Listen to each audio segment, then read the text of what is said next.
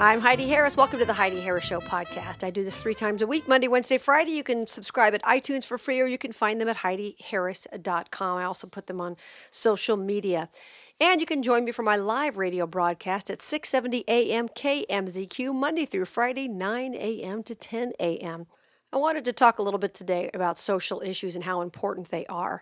There's a particular person on Fox, and I'm not going to mention her name because my objective here is not to pick on her. She's kind of young, she's pretty, they put her on Fox, and she's never said one original thing, which is fine. That's Fox's right to hire her if they want to. And no, I'm not jealous. I've done cable TV for 13 years, so no, I'm not jealous. But I saw something she posted the other day, and I don't follow her, but it came up in my Twitter feed about how we need to get out of social issues. Well, interestingly, Fox couldn't wait to promote that because Fox News has gone very far to the left when it comes to social issues. Now, you could argue that, listen, just drop it when it comes to things like gay marriage because ultimately it's the law of the land now. Okay, and that's a legitimate point. But social issues don't just include gay marriage. People who are social conservatives like me aren't against everything. That's the whole point. We are for things. We are for families being strong. We are for children being raised in great homes. We are for government staying out of the parents' lives and out of their pockets so they can spend more time with their kids. It's about being for something, not about being against something. But social issues do matter. And I've talked to people, and I know some who, I'm a big conservative when it comes to taxes, but I'm a social liberal when it comes to other things. Well, you can't be fiscally conservative and socially liberal because socially liberal people cost society a lot of money. Every time a child is raised in a one-parent home, the chances of that child winding up in prison are much higher. The cost to society are much higher. Those are the kids who have more problems in school. The teachers have to deal with. That costs us all money. And every time a teacher is spending time having to be a social worker for a child who's got a problem at home, guess what? That's time the kid's not learning and the other kids aren't learning. So yes, it does cost us money. When children grow up in homes where moms and dads never even got married or have boyfriends and girlfriends and all kinds of people passing through their house without any stability, obviously the chances of those children being molested goes up. And of course, the child's lack of stability will affect them in a lot of different ways. Now, maybe they grow up and they're okay. I mean, I'm a child of divorce. I'm okay. I've been married once. I'm married to the same person. My brother's been married to the same woman for over 25 years. So we are adults. We grew up. We're okay. But still, we suffered as children of divorce.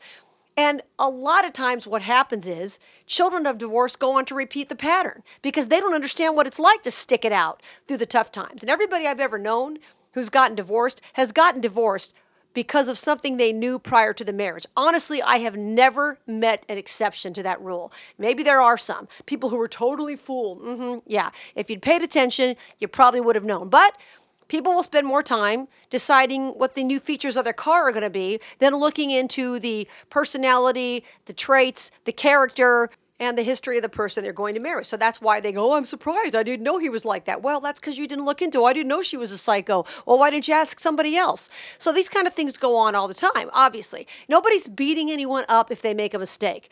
But when you are socially liberal and you don't really care about that, and it's not a really big deal. I had somebody once say on my Facebook page, I was talking about the importance of fathers in the home.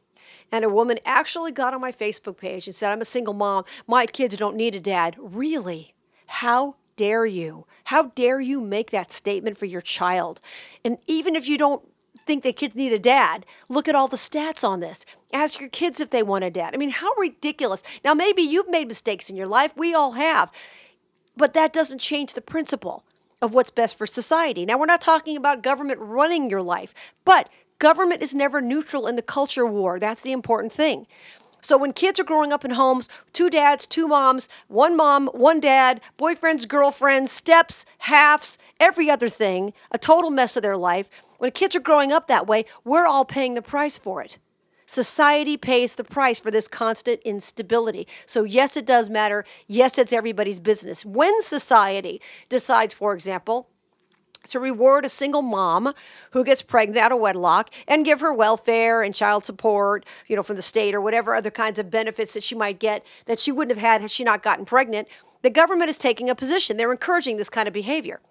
And before you say, well, that's not true. Yeah, it is. I remember a friend of mine telling me he was on a plane a few years back, and there were 2 teenagers on the plane. Neither of them had children. They were 15, 16. And they were both sitting there the entire time he was on the plane discussing how much money they would get if they got pregnant. Okay, I'll get this, I'll get that, I'll get an apartment, I'll get this. And if you're a teenager who's having trouble with your parents, things aren't going very well at home, what do? You have a baby and government suddenly wants to make you feel like an adult.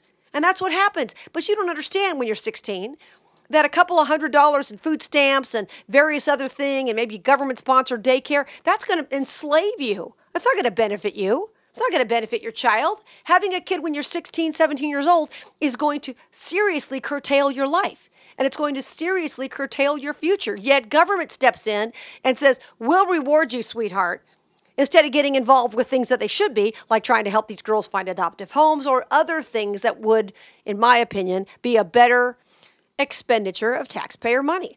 And speaking of taxpayer money, let's talk about poverty. Let's talk about so-called poverty in America and people who are 50 pounds overweight, 60, 70 pounds overweight. How are poor people fat?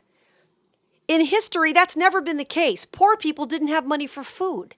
Now we give them food stamps, and not only do we give them food stamps, we allow them to buy whatever crap they want to buy.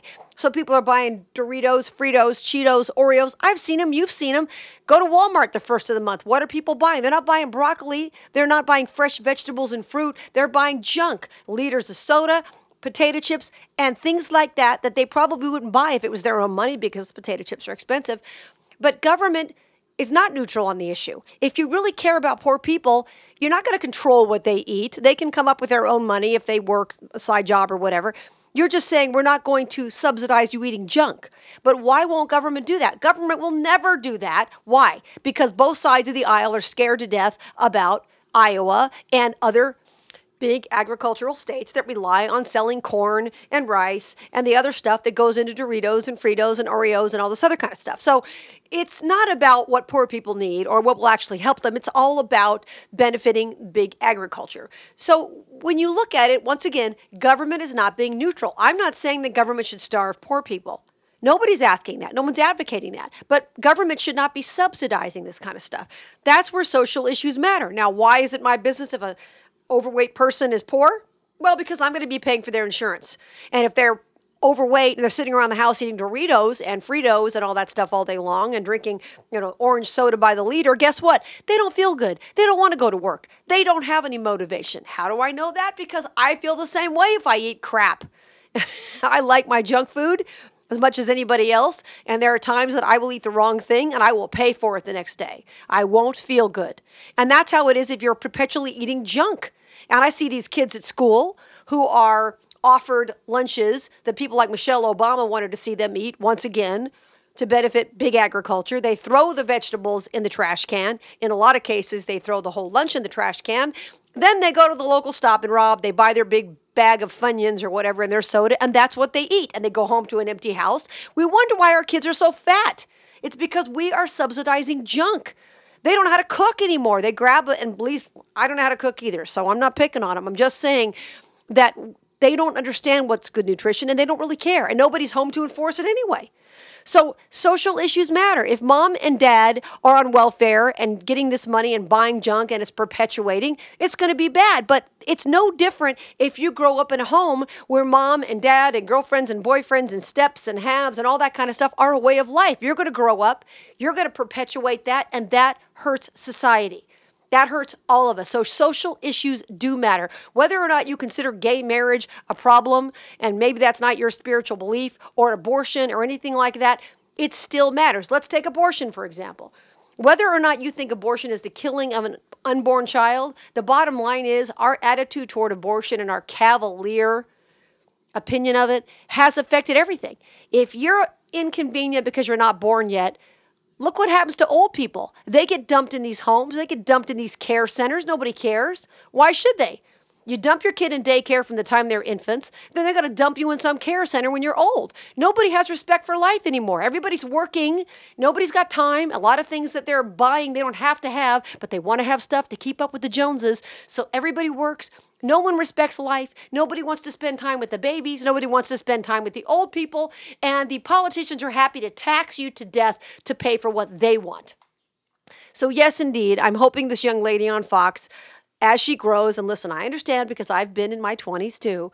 I hope that she grows up and understands how social issues affect all of us. They affect society, they affect the bottom line.